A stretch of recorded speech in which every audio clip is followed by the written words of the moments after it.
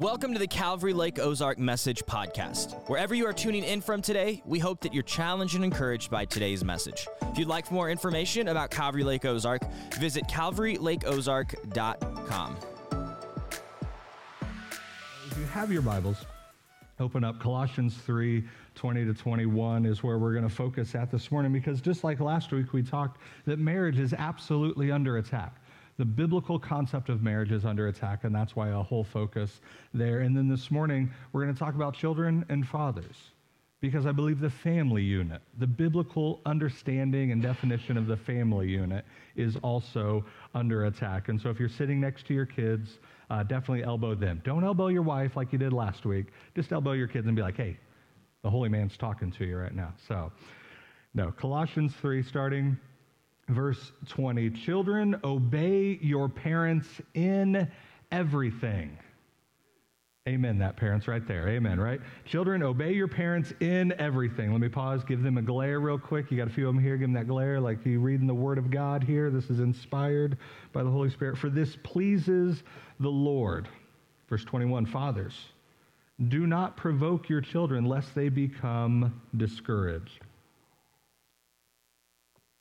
Children, obey your parents. That word obey is not the same that you would just a couple verses before when we're talking about wives, submit to your husbands. There's some translations of the Bible that would use the same one, and that's in a negative context to the women. And so wives, definitely you are not to obey your husband. It's a submit, and we talked about that last week, under God's arrangements. But there is an arrangement that God has even for the family unit, and understanding what is that for kids. And he does say a stronger word for children, saying, obey your parents in everything, for this pleases the Lord. I always loved in student ministry, we'd have parents or students that would ask questions about their own parents.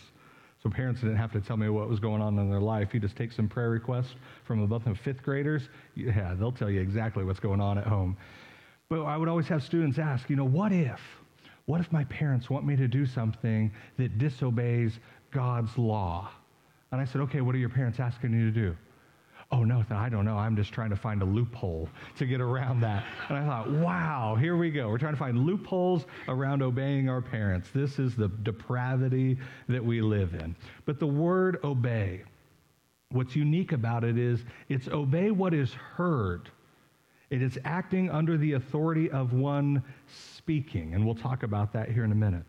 But to obey what is heard, and this pleases the Lord. Like the goal for us as parents, the goal for our children, and hopefully for you kiddos, the goal, and when I say kiddos, I'm meaning if you live under your parents' household, you're still a kiddo.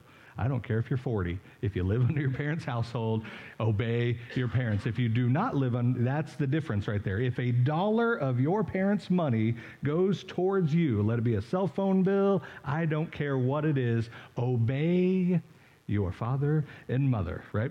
So obey what is heard, the authority of one speaking, because this pleases the Lord. The goal is that we as kids should want to please the Lord. They're never too young to challenge, hey, your life right now I have a 7-year-old, that's my youngest right now. Her goal as a 7-year-old, I want her to honor and please the Lord with her life. Well, what does that look like? Well, we still play with Barbies and little people, and we were trying to shoot hoops last night. She could barely get the basketball to the 8-foot rim. We had to lower it, but I still want her life to please the Lord, and a main way for that is to obey her parents. And even John, in Gospel of John, records Jesus saying the same thing about his father, John 8:29. Jesus says, for I always do the things that are pleasing to him, his father. And so even Jesus had the same heart. And so if Jesus loves his father through obedience, are we better children than Jesus? To think, I don't need to obey my parents. I mean, that's good for Jesus that he obeyed his heavenly father. But, have you met my parents? And I get that sometimes. Has anybody ever heard that as a parent? Or if any of us as adults, now kids or even teenagers, have you ever had that mentality? I know I'm smarter than my parents. If your parent is next to you, don't raise your hand, okay? But inside, you can feel that. I've had students tell me that, I'm just smarter than my parent. You should see them with an iPhone. They look like a gorilla. They have no idea what's going on, which is true. But even Jesus had that. So hold your spot there in Colossians and go to Luke 2. Right before Luke 2:52, which is kind of the theme verse for us with Operation Christmas Child. This is an interaction with Jesus and his earthly parents. Because you're probably thinking, well, yeah, Nick, the John 8 verse and Jesus obeying his heavenly Father. Jesus was perfect and it's his heavenly Father. Of course he's going to obey him. But what about his earthly parents? What about his mother, Mary, and his dad, Joseph? How did he respond to them? And I love these verses. And parents, if your kids ever say something to the effect that they think that they are smarter than you, just take them to Scripture. Luke 2, start in verse 49. If you remember, this is when Jesus is about 12. He hangs out in the temple instead of going back home with his parents. And they leave him there for a day. They travel back a day and then find him in the temple, and they're having this conversation. Son, why have you treated us so? Behold, your father and I have been searching for you in great distress. You ever lose your kids at Walmart? Oh, man, one of the most glorious feelings ever. I mean, no, scariest. No, geez. And he said to them, this is Jesus as a 12-year-old boy, why were you looking for me? Did you not know that I must be in my Father's house? But listen to verse 50. And they did not understand the saying that he spoke to them. That Jesus is bringing a depth of spirituality that they cannot understand. That the smartest kid, or the smartest person in this little 1, 2, 3 of mom, dad, and kid is Jesus in this moment. They didn't even understand him and what he's saying. And he went down with them, and he came to Nazareth and was submissive to them. That Jesus knew, even I believe at that age of 12, that I am God's son, that I am the Son of Man. He had an understanding in that. Even tried to explain that to his parents, and they didn't understand. And he didn't use that as a platform to tell them, hey, you don't even know better, like, I'm the Son of God.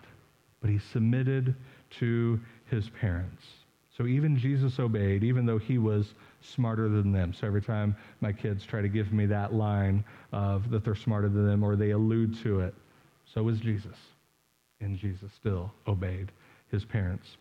And a lot of times when we have rules and regulations for our kids, don't we ask this question sometimes? But why? But why? I think that's the most famous question that I'm getting now as a teenager, having teenagers laying down the rules, the laws of the land of what it means to live in the Pierce household, and now I have to justify the rules. But why is that? Everybody else gets to. Why do I? We have those conversations.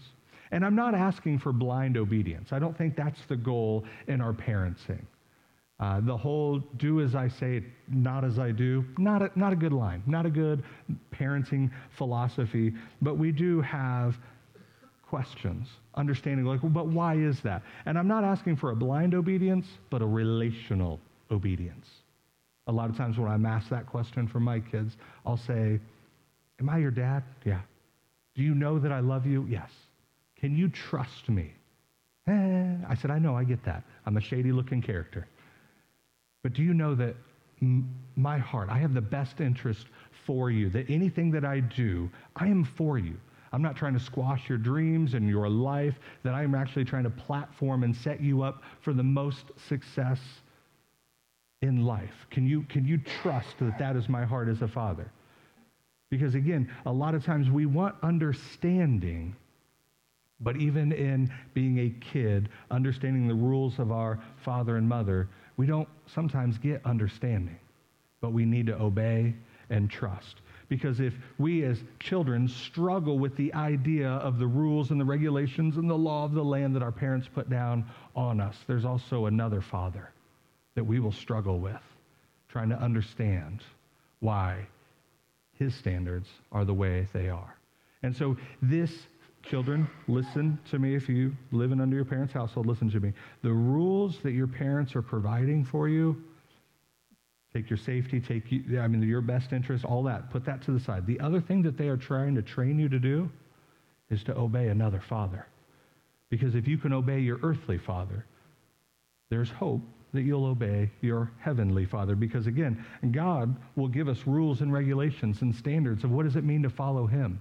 And we will ask ourselves questions, but why? Why does God want me to do this? Why is this so important to him? And we'll lack understanding at times. But does he love us? Can we trust him? Does he have our best interest at heart?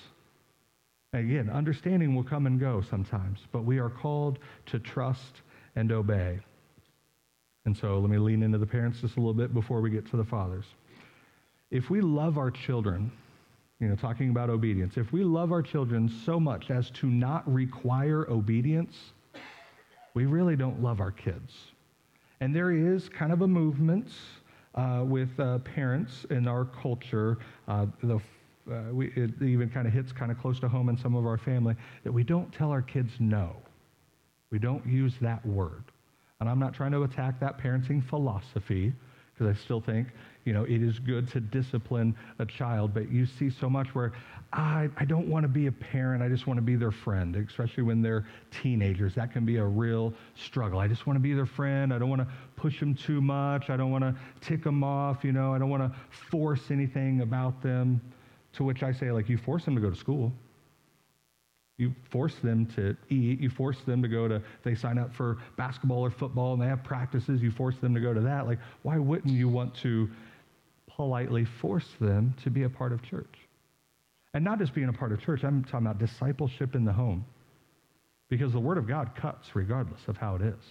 The Word of God is sharper than any two-edged sword. So if you accidentally cut yourself or intentionally cut yourself, the Word of God is going to cut. And there were times that I was forced to be a part of church with my grandparents. I was forced to, we would read the Daily Bread every morning at breakfast by my grandma, and she would ask us, so what do you think about that? I'm glad it's over. I'm going to be honest. Breakfast is done. I'm ready to go. But what's crazy is now, as a man following the Lord of my own faith, guess what comes back? Guess what comes back into remembrance for me? Verses my grandparents asked me to memorize, and then they would pay for me to go to camp. Conversations that we would have around the breakfast table. Little nuggets of wisdom that I never thought I would remember.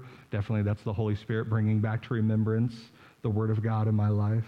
Allow the Word of God to cut in their lives, but they have to be exposed to it, to be cut by it. But if we love our children so much that we're not going to require obedience, we really don't love them. Proverbs 3:11, and it's restated in Hebrews 12, talks about how God disciplines those that he loves. God does that. If God loves you, he is going to discipline you. I've said that multiple times to my kids. I'm disciplining you because I love you. I'm not disciplining you because I don't love you. If I don't love you, the easiest way to show your kids that you do not love them, give them everything that they ask for. Is that not what God does in Romans 1? That God gave them up to their depravity, gave them up to a depraved mind, give them everything that they want. If you really want to ruin your child's life, just give them everything. So God loves his kids through discipline. Are we better parents than the Lord? Is this not the arrangement that God has for us, that discipline does matter? And when we're talking about discipline, going back to that word obey what is heard, acting under the authority of one speaking. Meaning you have to talk to your kids. A lot of times we can have a very, I'm going to blank on the word I wanted to use. We can have this frame of mind thinking, oh yeah, my kids love God. Oh yeah, my kids, they know the rules and they're going to follow that. Oh, my kid's not doing those things that all the other kids are doing in the world, and we read the stats. That's not happening in our household. Do you know that for sure? You know that for sure? And a lot of parents are like, oh, I don't want to go through their phone. That's their private world. That's their business. That's the worst thing you could ever do. It's like giving your kid a loaded gun and never teaching them how to use it. You wouldn't know. My son is 17 and we still go through his phone. Now, again, we don't have to see eye to eye on this, but we still go through his phone. We still read what's going on. Why? Because I love him more than the awkwardness of having a conversation with him about something that could be concerning. There was multiple times that I want to lean into my son's life. I want to lean into my daughter's life, that I want them to learn about the world from me, not from friends or the bus stop or the amount of things that I learned on the school bus just going to school. Yeah, I don't want that to be the educating of my kids whatsoever. And so we're going to lean into that. But you might be thinking, but I don't know how to talk to my teenager. And I'm going I'm just going to tell you right now, and I know there's a few teenagers in there, they're weird and awkward. It's going to be awkward. Just lean into that. How do you talk to your kids about this? You literally just walk up, you sit down and say, hey, I want to talk to you about something. And you just let it go. Is it going to be awkward? Absolutely it is. That's kind of the fun parts. But why is it awkward on you? You know, you're an adult. You know what's going on. You know everything about it.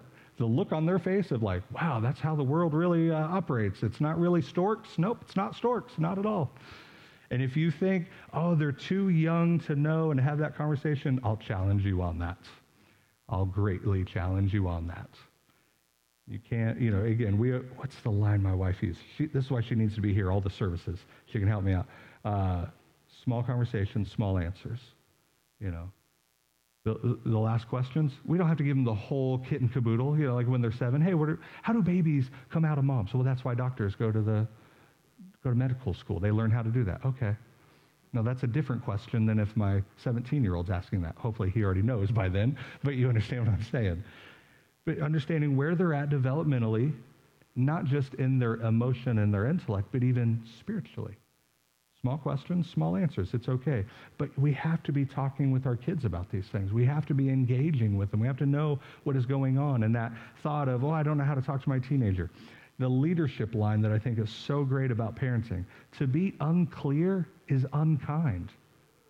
To allow the world to set the standard of what anything is in their life is not the best whatsoever. They're going to hear that. The question is, are they going to hear biblical truth from their parents? Because even though you might not feel like it, a parent is the most influential person in a teenager's life. And I know I'm talking about teenagers because if you raise kids up to that, that's going to be, everybody talks about that's the difficult level. I love it. When our kids were little and people would tell us, oh, just wait until they're teenagers, I love every developmental stage our kids have been in. You know, we look back and we miss when they were real little, but we love where we're at. You know, just watching all 4 of my kids process life and God and just their understanding of who he is. I learn things. They challenge me in things. I love it. But lean into that you really do have influence, regardless if they want to say that or not, even in your adult kids. We finally came to the maturity, me and my wife, that any big thing that we do in our life, we run past her father. I'm a 30-something-year-old man. I'll let you guess. I buy a house, I'm calling him. I'm going to buy a car, I'm going to call him. Like when we were deciding if we were going to move down here, I ran it past. He was one of the first people to know. Why? Because I appreciate his wisdom. I appreciate how he sees life. I don't have to obey him whatsoever, right? It's a father-in-law. They're barely wanted. No. In-laws, outlaws, okay.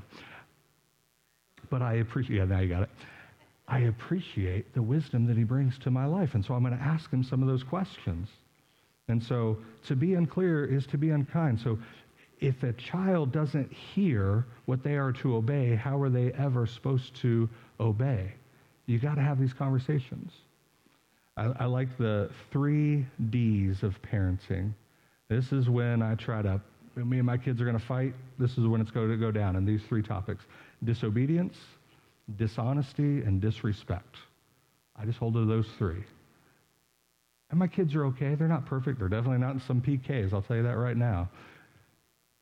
But they're okay. But those are the 3 areas that me and them are going to fight. And a lot of times, so let's take the disobedience. Like if we get in the car and my girls are screaming and they're singing Let It Go, or it was Lorax last night. We were singing that song as loud as possible in the car. There was no rule or stipulation to say, hey. So they're singing loud, and so I turn around and say, hey, girls, we're gonna quiet down.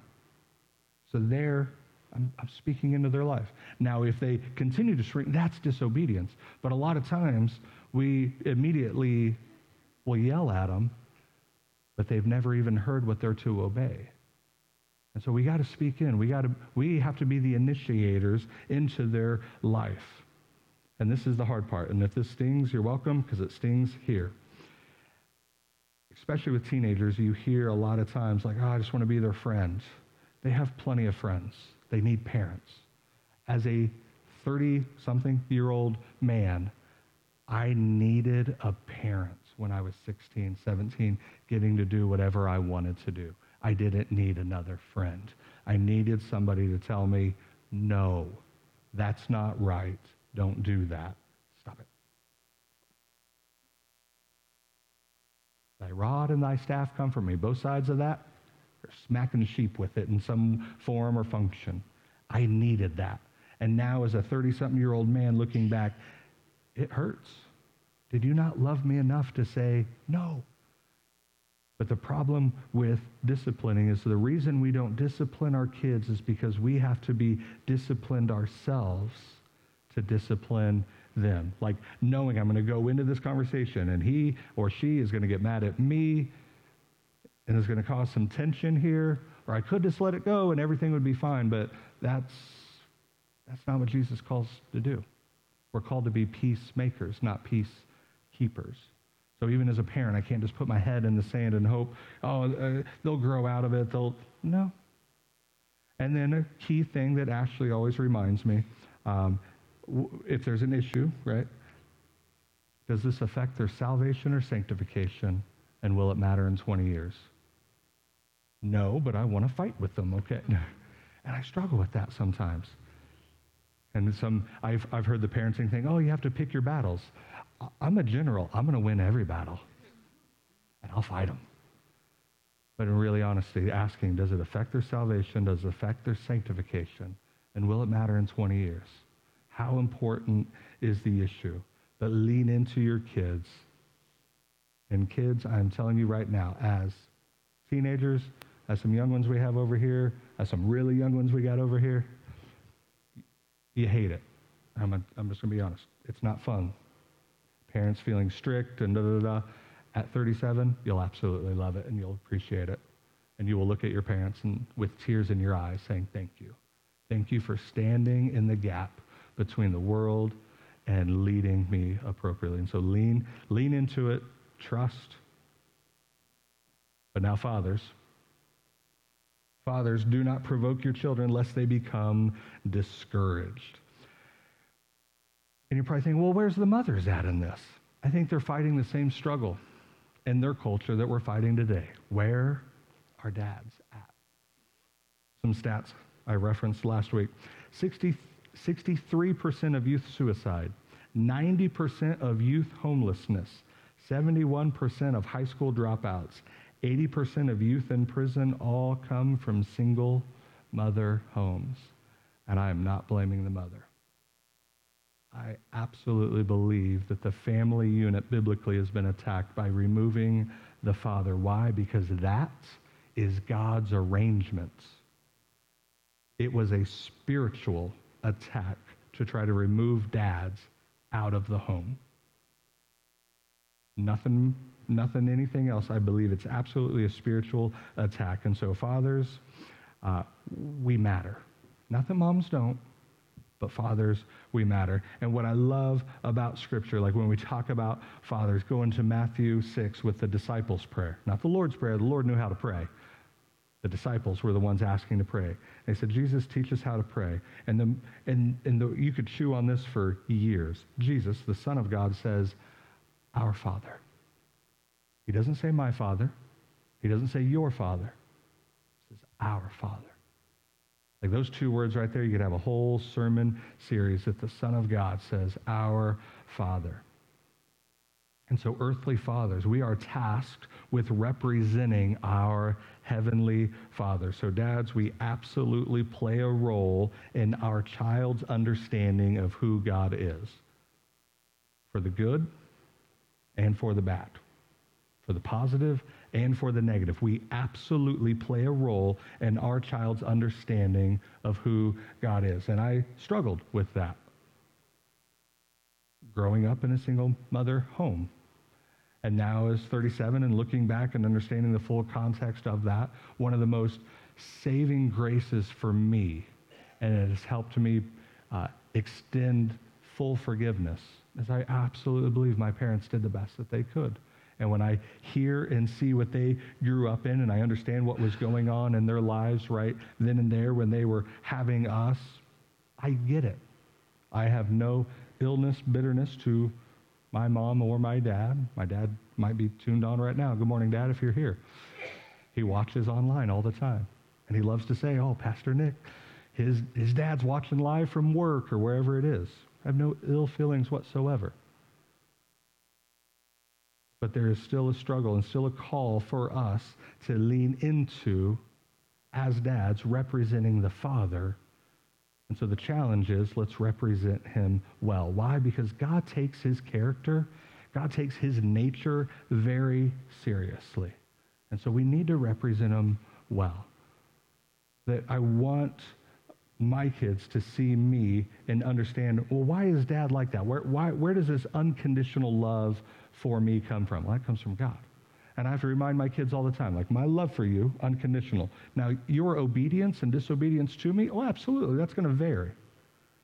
Even in obedience, I love you. Even in disobedience, I love you. Because a lot of times I think they think it goes like this. Oh, I have to do really good so my dad will love me. No. I mean, I like you a little bit more. But you're my son. You're my daughter, in whom I am well pleased. And so the call upon us, dads, do not provoke your kids to anger. Don't arouse anger in them. Don't irritate them. But isn't it fun, though, at times? Right? I was a little brother. And so when I had a son, revenge. I'm not touching you. I'm not, doing all the things that my brother used to do to me. Now I get to do to him. But we're not to provoke our kids to anger, to irritate them, to be overbearing in our rules. That if we lay such heavy burdens upon our kids, that they struggle with trying to understand, how can I even follow the rules that dad has on me? And that's going to break their spirit. Right? So, fathers, do we ever regret words and actions, things that we've said and done in anger? Absolutely. Why would we want to stir this up in our kids? Why would we want to cause the same issues in them? That's one of the struggles that I have in my kids, is when I see myself in them, and not the good parts. When I see my struggles in them, when I see my failings in them, when I see my weaknesses in them, it's like, don't be like me. Be like your mom. Okay, don't be like her either. No, what? This is the struggle that we have. Because, again, because they are from us, there are going to be those things that they pick up the same struggles that we have. But don't break their spirits. Don't discourage them. Don't make it feel like that they can't live up to your rules and it's an impossibility. That word discourage, breaking their spirits, means to emotionally, this is heavy, to emotionally traumatize to the point that their sense of self-worth is diminished. That if we put such burdens on our kids that they can't live this out and please us as is pleasing to the Lord, their self-worth drops. And so understand the connection that our expression of love and care, our expression of our love and care, meaning we can't just say, oh, I love you. Does your kid really know that? Just like we talked about last week within marriage, what we say, what we think, what we say, what they hear, all three different things. Have the honest conversation with your kids. Do I provoke you to anger? Do you know that I love you? Oh, I know that. No. Do you see that expression? Because our a parent's expression of love and care, absolutely connected to a child's view of their own worth and value. It's absolutely connected. And so how are we expressing our love, our care for our kids? Are we provoking them to anger? Are we leading? Are we guiding? Are we pouring into them? Because this is the hard part as fathers. Every father is sacrificing something in the pursuit of loving something else. Every father is sacrificing something in pursuit of loving something else. So you remember Ferris Bueller, that theological depth of a movie that we had? Remember his good friend Cameron that was just very melodramatic, that thought he was dying because he had a runny nose and, the recordings. I love that movie. What does Dad have in the garage? A Ferrari. And I love the scene where at the end and they're trying to reverse the miles off of it, which you might be laughing at, but when you're like 17, 18, that's a logical thought. If you go forward, adds miles, you go in reverse, takes them off. Okay, I understand that. I probably would have been the same way. And it's this, they got the brick on the gas pedal and it's jacked up and he's just talking about this car.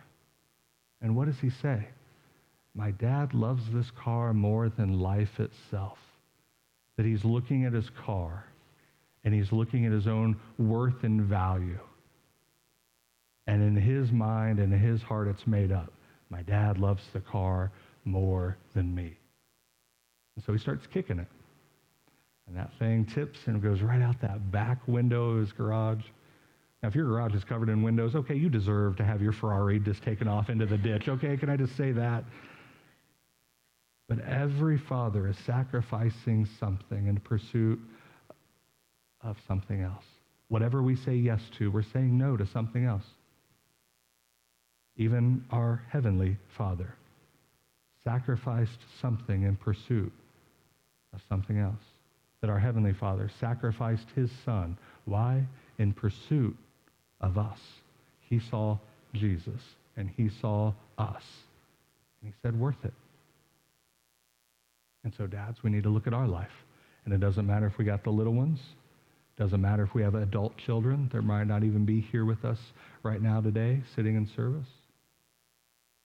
But we look at them and we look at whatever else is in our life that is absolutely going to try to conflict and take our time and pull us away and distract us from being parents. Make sure you're sacrificing the right things. And as we're talking about a father's sacrifice and love, it's Communion Sunday. Didn't plan it that way. It just happens. But our Heavenly Father, again, saw the sin of the world, saw his creation plagued by that sin, and we have no ability of our own to save ourselves. He looks at Jesus, and he looked at you, and he said, you are worth it. And so we have the call on us as dads to represent our Heavenly Father well. And as we are going to get up and we're going to take the communion elements, be reminded, yes, of what Jesus gave up for us, but be reminded of what the Father sacrificed for you. Because even talking about last week in the marriage, talking about today within families, always put it in the context of what? Go clear back to the beginning of chapter 3. If then you have been raised with Christ through faith. What is the motivation as husbands and wives? That I've been raised with Christ. I am seated with him. My life is hidden with Christ. What is my call as a child? That I've been raised with Christ, seated with him, and my life is hidden with him. And what is my call as a parent? That I've been raised with Christ, seated with him, and my life is hidden with him. That he is my life. So even as we take these communion elements, it's the call and the encouragement on us to love like the Father. We will not forsake what Jesus calls us to give up. Our depth of faith only comes from dependence on Jesus. Our depth of faith, our maturity, that completeness only comes with our dependence on Jesus. And so this rich young man walks away. And Jesus turns to his disciples. He has a little conversation talking about, all right, let's talk about this. Let's talk about rich men entering the kingdom. And in verse, 25, they're greatly astonished when they hear these things, that with difficulty, and it's easier for this camel to go through the eye of a needle, and there's all kinds of interpretive things of what this could mean. I'll give you a couple of examples. Some believe that the eye of the needle was like in a gate. They could open up the full gate when it was open. But when closing time was there and they would shut that gate, they would still open a little bit that you could still get a camel through, but you'd have to take off all the possessions off of the camel so they could squeeze through. That's one interpretive way to see that. Another one is in Greek and Aramaic, the word for camel and rope are actually the same consonants. The vowels are just slightly different. And so some would say, oh, no, that's a transcription error. It really meant a thick knotted rope. It's easier, for a thick knotted rope to get through the eye of a needle than for a rich man to get in the kingdom. Pick whichever one you like. I want to look at the principle here. And so when he's saying, these two verses. It's difficulty for a rich man to enter the kingdom, and this easier for a camel to go through the eye of a needle than for a rich person to enter the kingdom of God. They're greatly astonished, and they're saying, well, then who can be saved then? We're kind of asking ourselves the same question then. What are you trying to say here, Pastor? You open with those first statistics, and then you read something like that. What are we trying to say? And they're greatly astonished because even in that culture then, and it definitely is influencing our culture now inside the church, is that mentality that if you have much, that was a sign of God's blessing on your life. And if you have little, oh, ye of little faith. It's almost like an early prosperity gospel type mentality. And sometimes that's hard, and it does infiltrate us. When something happened that's good, maybe you get a raise, you get a promotion, it's like, oh, God is just blessing me. Does that mean if you didn't get it, you don't have the blessing of God then? That if somebody doesn't have a high-paying kind of job, that they don't walk in the blessings of the Lord? If you can't tell my tone and my approach to the prosperity gospel, not a big fan. And I think of Job. And Job 1:21 says that the Lord gave, the Lord has taken away, but blessed be the name of the Lord. That if he wants to give into your life, or if he wants to take away in your life, he's the one that blesses. And sometimes the greatest blessings that we have are not in what God gives. Some of our greatest blessings are in what God takes away from us. And that's a bold prayer. And when you stand before the Lord and say, Lord, whatever is keeping me from a deeper relationship with you, take that from me. Take that from my hands. I don't want anything to do with that. And so they're greatly astonished, thinking, who can be saved? And on our own, it's impossible. This rich man can't buy enough, can't do enough, can't nothing. It's impossible on his own, but it's not possible with God. And I don't think it means just because you have a fat account in a bank somewhere that you can't enter the kingdom of heaven, because then we have to answer for Abraham, Isaac, Jacob, all rich men, David, rich man, Joseph of Arimathea, rich man, Barnabas, rich man, Matthew, we're studying, Matthew, rich man. Are they not in the kingdom? Or is there something deeper here what's going on?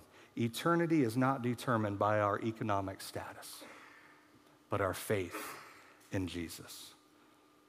So whatever Jesus has given you in your life has more to do with what are you going to do to honor him with that. For some reason, that's what he trusted you with. I know I will never be a rich man. One, I'm not smart enough. My wife barely trusts me with $5. I haven't seen a 20 in years. She don't trust me. The Lord trusts me more than she trusts me, right? Because she knows what I'll just spend it on. McRib. No. Somebody emailed me, what's the fascination with the McRib? I don't even know. But for some reason, God has trusted us with this. And I know what God cannot trust me with.